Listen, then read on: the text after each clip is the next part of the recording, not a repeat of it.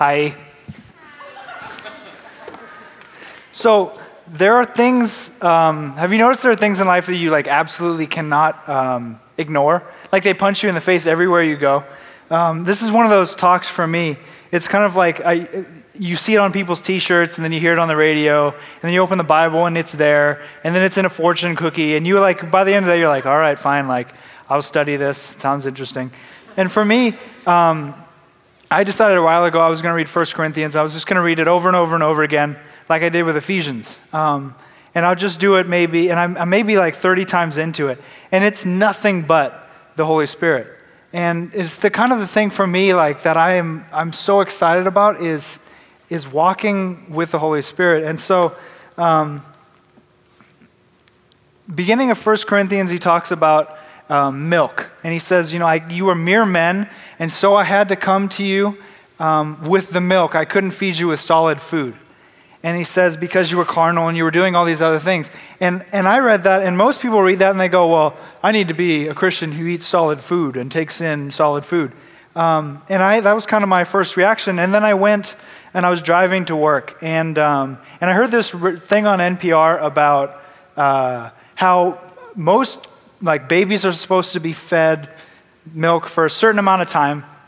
And then at some point you switch over to solid food. And they're seeing this trend in which babies are being fed solid food way too early and it's messing up the development of the kid. And I just went on with my business and the Holy Spirit said, stop, think about this. Most people read my word and they think, okay, now it's time for solid food, but there is a time for milk. And if you miss the milk, you miss your development. That's why we have so many Christians who are decently stagnant, is because they're trying to progress so fast. They're trying to grow, but they're not just relaxing in the truth. And for me, the milk of the word was my identity in Christ. Reading Ephesians, blessed with every spiritual blessing, a son, called, and all these amazing things that the Ephesians says, I have been given. But I don't think it's a coincidence that in 1 Corinthians, he says, I couldn't feed you solid food. And then what does he teach on? He teaches so much on the Holy Spirit. He teaches on the fruits of the Spirit. And he teaches on what it looks like when the gifts of the Spirit are evident in the church and how it edifies the body. And so this is kind of the thing I've been studying for a while. What does it look like when the Holy Spirit is manifest in a person's life? So if you have your Bibles, turn with me to Acts chapter 2. I love Acts. RJ got me all excited again about reading Acts. So I just started at chapter 1. But before we get into chapter 2, I actually want to read 1 verses 13 and 14. And remember when Jesus was on the earth, he said, I have many more things I want to tell you, but you cannot bear them. So I'm going to leave and I will give you the helper and he will teach you all things. And so Acts begins with the apostles basically going up to a room and waiting, praying, and being filled with the Holy Spirit. And then all the amazing miracles and things happen. But if you look at 13 and 14, 1 verses 13 and 14, it says, and when they had entered, they went up into the upper room where they were staying. Peter, James, John, Andrew, Philip, and Thomas, Bartholomew, Matthew, James, the son of Alphaeus, and Simon the Zealot, and Judas, the son of James, which, oddly enough, that's got to be the last guy ever to be named Judas, because this is the good guy. And then he says, these all continued with one accord in prayer and supplication with the women and Mary and the mother of Jesus, and with his brothers. And what I want to just note there really quickly is when you read the Greek, it actually says, and when they went to the upper room where they were staying indefinitely. They had this belief amongst themselves that we are going to stay and we're going to stay until we get what we have been promised. And then it says, all in one accord. And what that really means is minds in full agreement devoted themselves steadfastly to prayer. This is what we are going to do. And for a lot of us, this community is being established in depth and just kind of growing together in unity. But one of the things is that we all want different things. One person needs a job. Another person wants to learn about love. One person wants to know, what did Jesus actually say? And we end up with so many desires that the one accord very rarely happens. And so what I want to talk to you about tonight is not the Holy Spirit comforter and just go through all of the different roles of the Holy Spirit, because really nothing I can say will do justice a day filled with the Holy Spirit. I mean, you spend any time with the Holy Spirit, and then I was to say something, you're all just going to roll your eyes at me. But what I want to talk to you about is what it looks like to pursue the Holy Spirit. And so I'm going to pray really quick, just because for me this was a really difficult thing to study and actually embark upon teaching, because I compare myself a lot to I have a lot of people I look up to, and I also end up with a lot of comparison and just like negativity. And I felt like when I was studying this, like I am the least that should be like teaching this kind of stuff. There are many far more qualified than me, but the truth is I'm filled with the Holy Spirit, and He's my only source of influence and power. So I'm just going to pray really quick, and then we'll get into it. Father God, I just thank you for your word and your Spirit in our lives. And Lord, we thank you just for all that you have done tonight, Lord God, in worship and in our lives throughout the day. And Lord God, we just ask that tonight there will be such a clarity of spirit, that every harassing and tormenting spirit or anything that would try and get in the way of your truth would leave in Jesus' name, and that your presence would be made manifest as we pursue and enjoy all that you are and all that you have done on our behalf. We love and delight in you, and we just pray that your Spirit would continue to just show itself in grace. In Jesus' precious name, amen. So I'm now going to read into Acts 2, verse 1. Well, wait, before I get that, I get to finally tell my one accord joke. It's the cheesiest Christian popsicle joke of all time. What's the only car in the Bible? Honda. I actually have two more, and I had to say these because I never get to tell anybody. Knopf thinks they're hilarious, and like no one else does. Who was the only person in the Bible who had no father and no mother? Jed knows. Joshua, the son of Nun. And this one I just heard the other day, it's amazing. Who is the first mathematician in the Bible? Anybody? Noah. Go forth and multiply.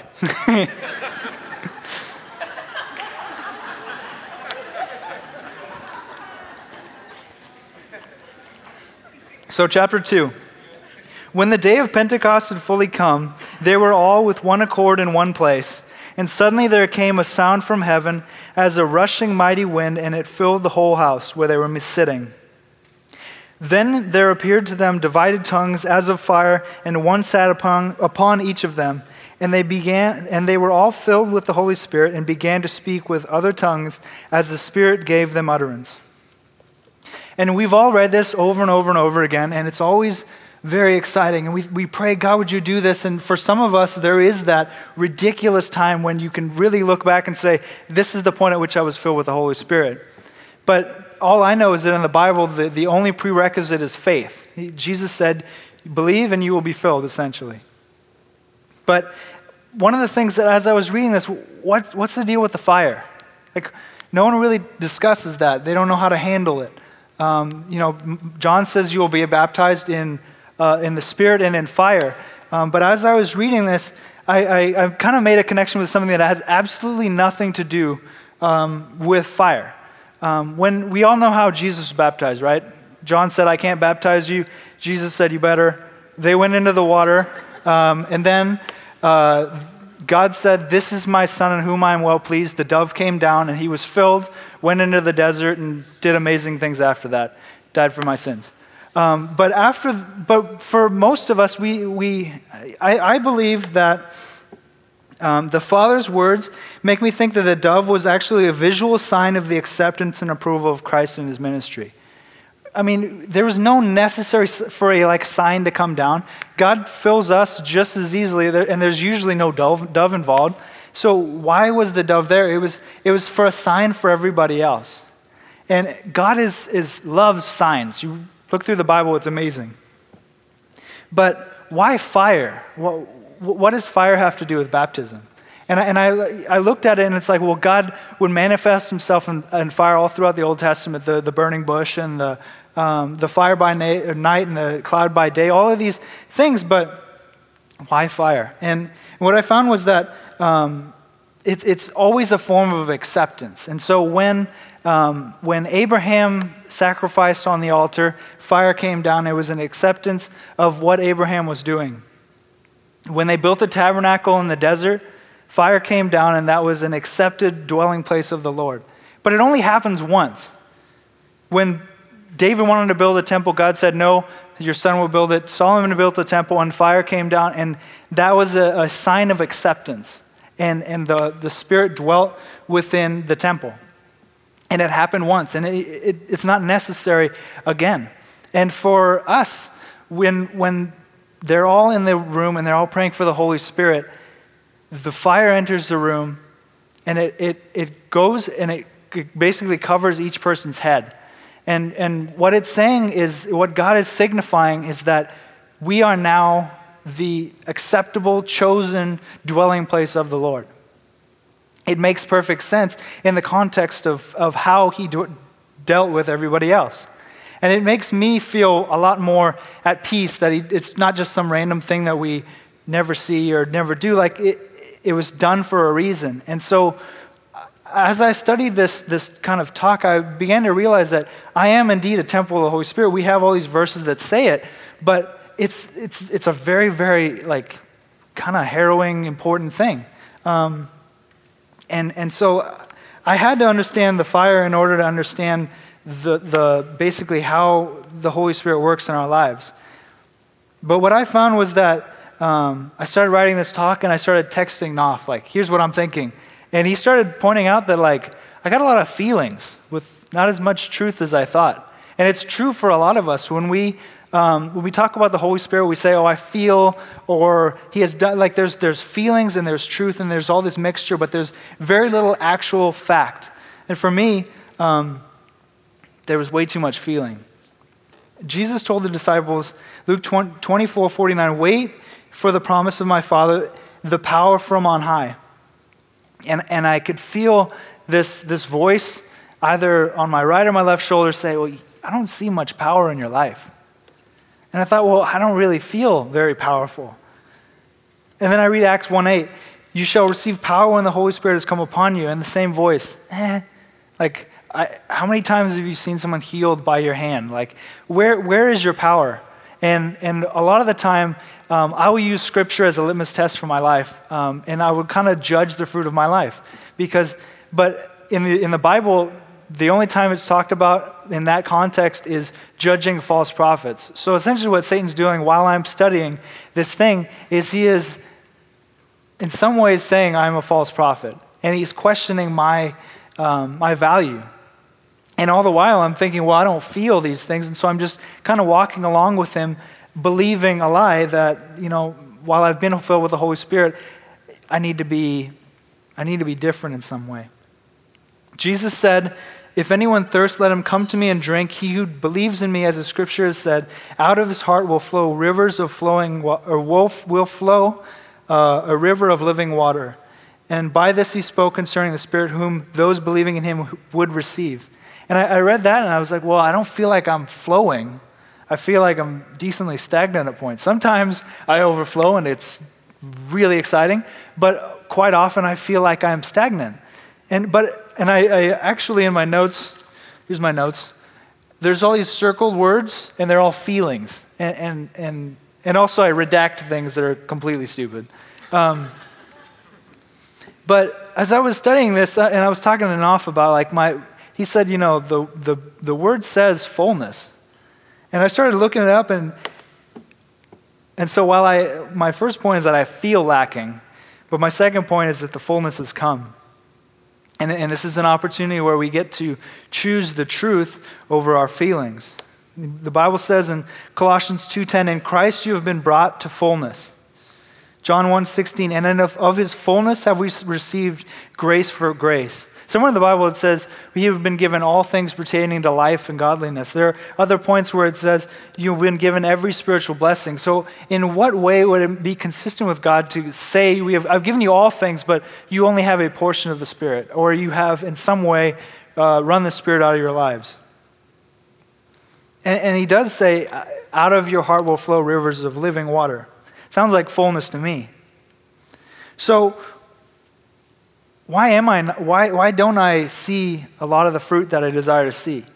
I mean, I know that I'm filled with the Holy Spirit, that I hear his voice. That's the biggest thing. Also, I speak in tongues. So whenever Satan tries to come at me and say, you're not filled with the Holy Spirit, I just start speaking in tongues. And he just kind of shuts up. And that's one of the reasons we were given tongues, not only for the edification of our spirit, but also as a proof to yourself and to Satan and to everyone around you that you are indeed filled with the Holy Spirit. But I feel like there are two things that really inhibit the power of the Holy Spirit in our lives. Ephesians 4:30 talks about grieving the Holy Spirit, and 1 Thessalonians 5:19 talks about quenching the Holy Spirit. And both of these things really speak to the same thing, which picture a fire suppressor.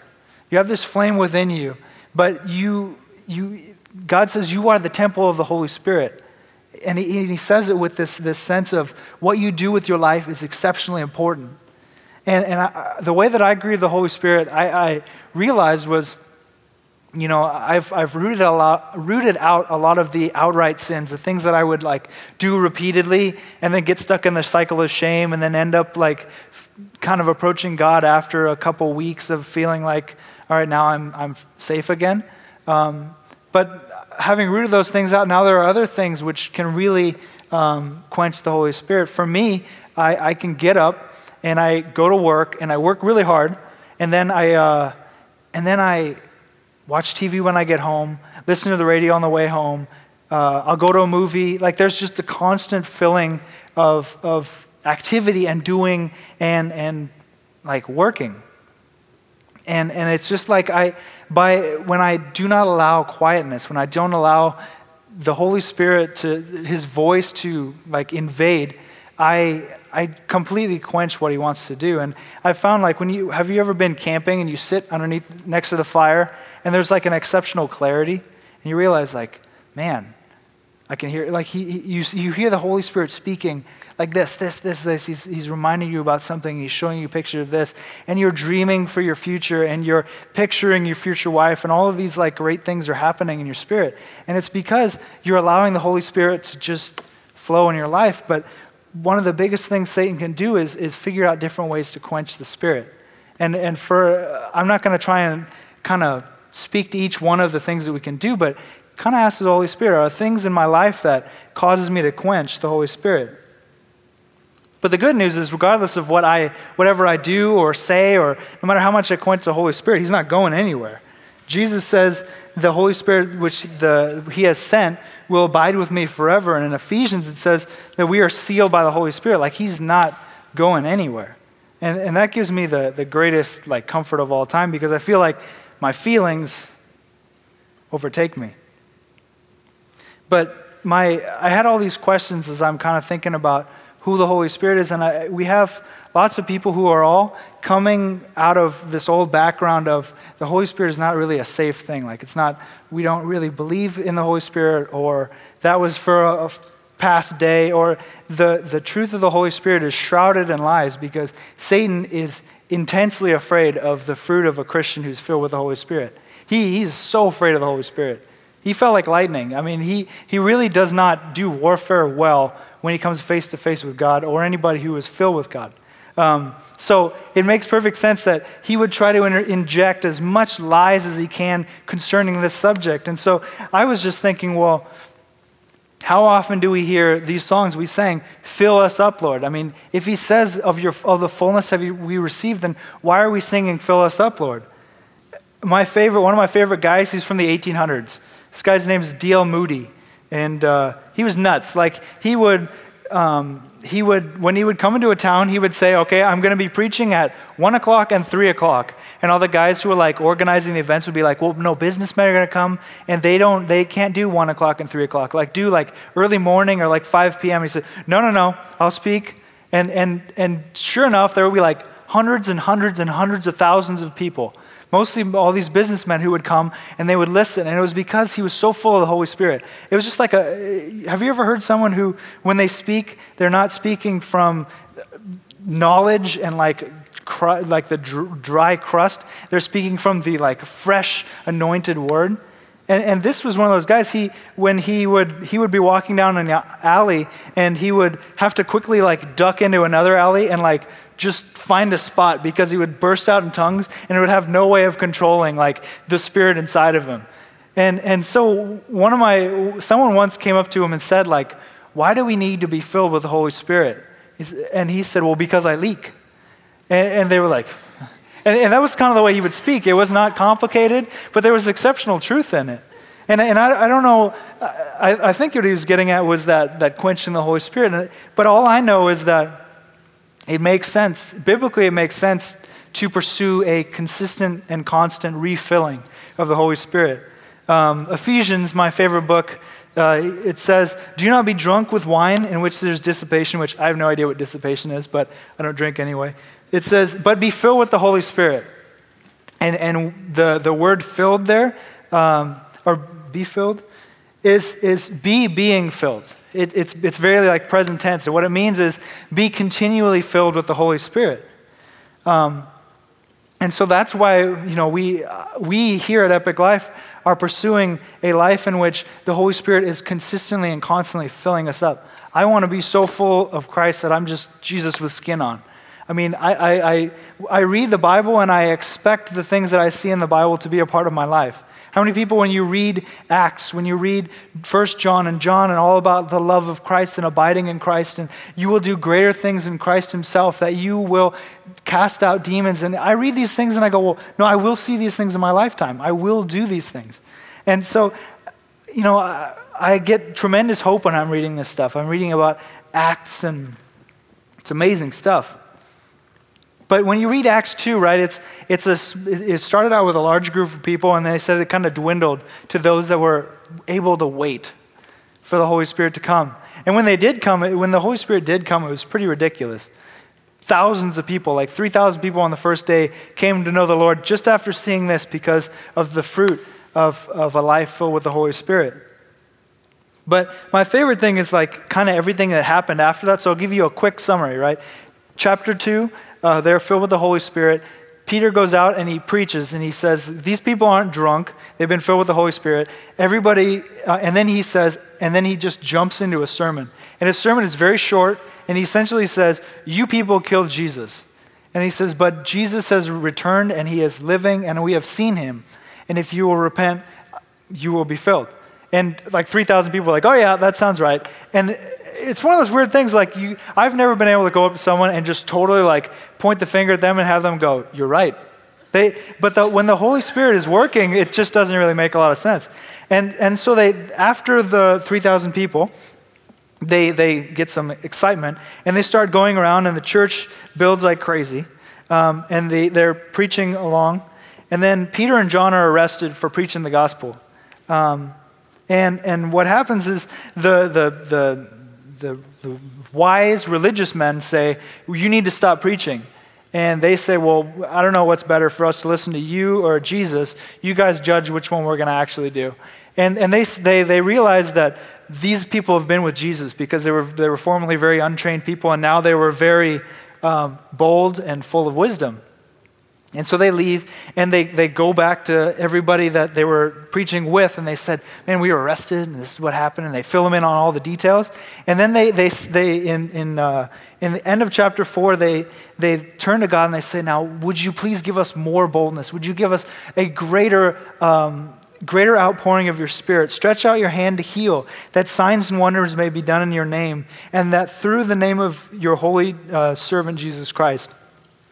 And it says, and when they had prayed, the place where they were assembled together was shaken, and they were all filled with the Holy Spirit, and they spoke the word of God with boldness.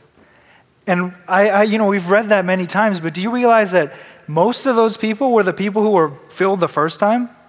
Like, these were the same people who were filled in chapter 2. And for me, like, this gives me tremendous hope that, and this is a biblical thing, that we can come to church on a weekly basis. We can go to God in the morning and we can say, God, would you fill me up? Would you? And I've been praying this the last couple of days, even into the last week, and there's an expectation that builds, that this is God, this is what he does. He pours out his Spirit. If you read 1 Corinthians, or if you go back and read Isaiah, he says, I will pour waters on the dry ground. I will pour floods in the desert. He does not say anything about withholding. Isaiah 40 through the rest of the book is just breakthrough after breakthrough. I will give and I will give and I will give. He says the waters, this is like the waters of Noah to me. Like the mountains may be destroyed, yet not my covenant of peace. Like he just says good things over us. And so the reason I was reading all of this was because of all of the people that I started to see patterns. Where it would say, and his father Zacharias was filled with the Holy Spirit and prophesied.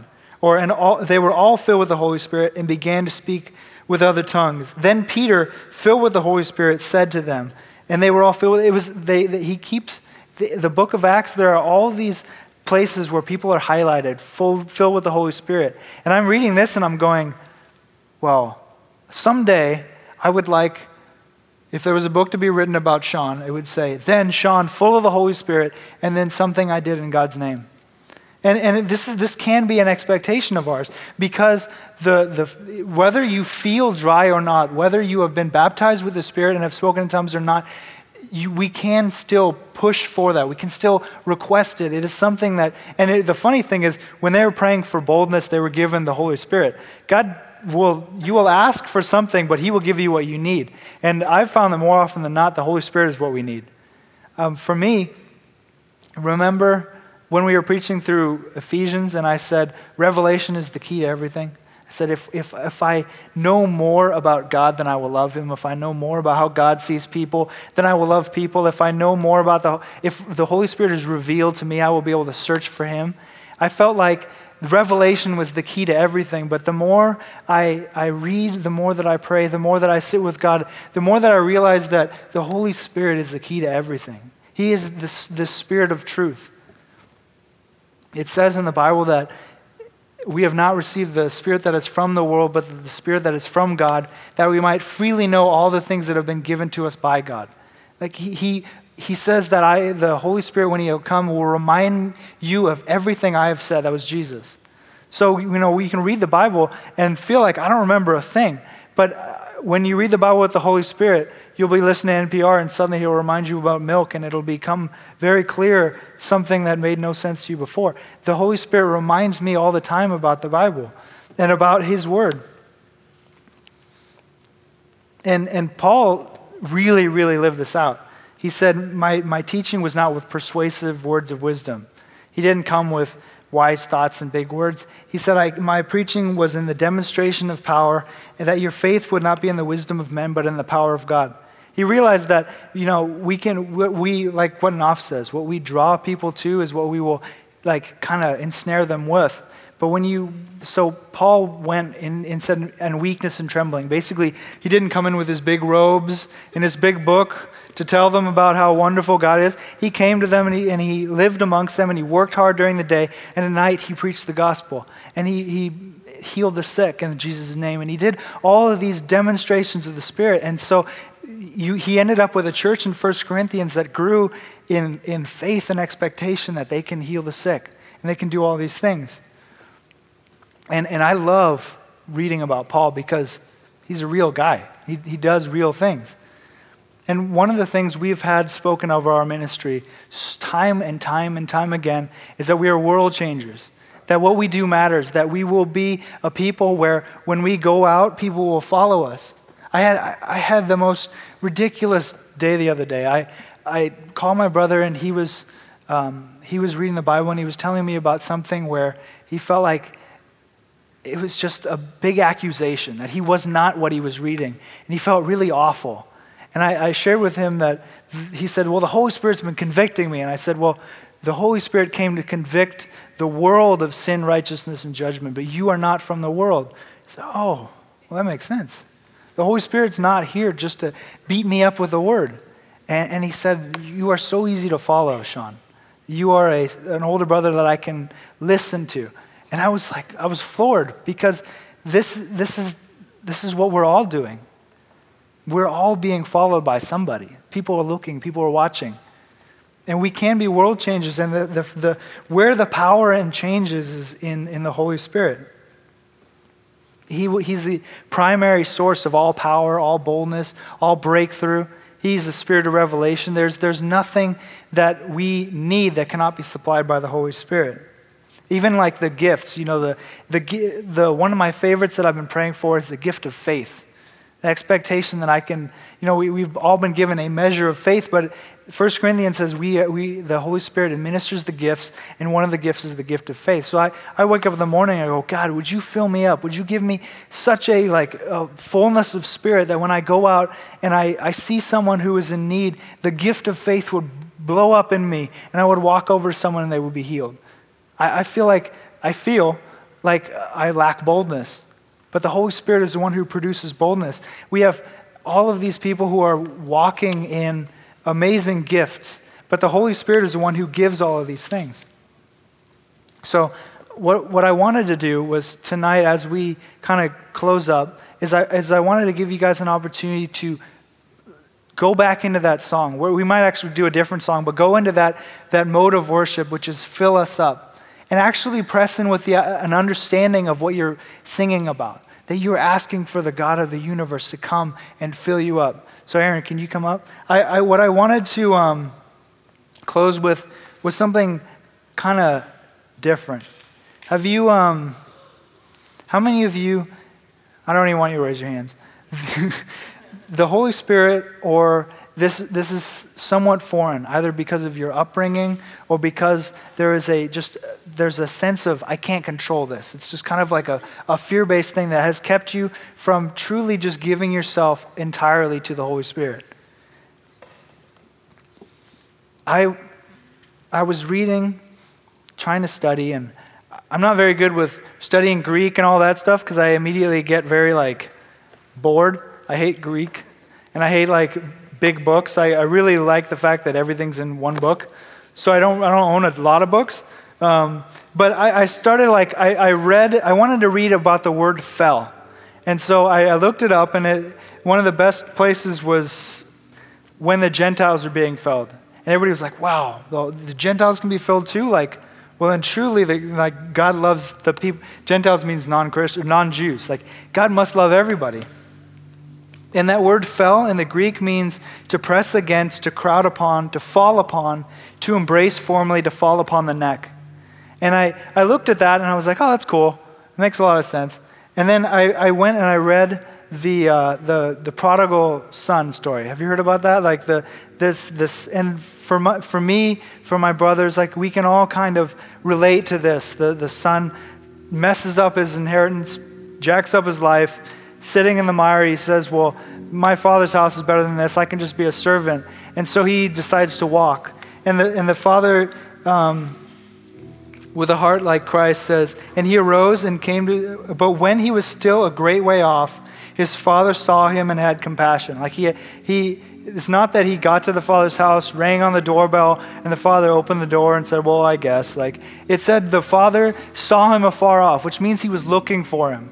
And he saw him coming over, and he went, and he ran, and he fell on his neck, and he kissed him. And that word fell is the same word as the Holy Spirit fell on the people and the Gentiles. And for us, we cannot be afraid of the Holy Spirit. We can't. The filling of the Holy Spirit is in the embrace of the Father, and for us, it will lead us to His love. We talk about being sons all the time, right? I'm a son. And it's an exceptionally exciting promise. And it says, God sent forth His Son, born of a woman, born under the law, to redeem those who are under law, that we might receive the adoption as sons. So this is where we get that, why we say I'm a son. And He says, and because you are sons, God has sent forth the Spirit of His Son into your hearts, crying out, Abba, Father. And it's really the Holy Spirit falling upon us is the ultimate embrace of the Father. But the Holy Spirit within us, as a son, as a daughter, is what builds up that sense of Abba, Father, that I love you to God. And it's all over the place. In another place it says, for you did not receive the spirit of bondage, again to fear, but you received the spirit of adoption by whom we cry out, Abba, Father. The more you are filled, the more we are filled with the Holy Spirit, the more we cry out, Abba, Father. And so as we go back into worship, I want you to keep in mind this truth, that the Holy Spirit is what will lead us into all truth. He is the one who is going to establish us in love, is going to deepen our love for Christ, and it really will produce all of the power we need to take over Sacramento, to take over our families, and to just do all of the things that we have seen in the New Testament, but in our daily lives. So we're not going to have a prayer team. We're not going to have people up here, but we're going to actually all do the one accord thing. We're all going to press in and just ask the Holy Spirit to fill us up. So that's all I got.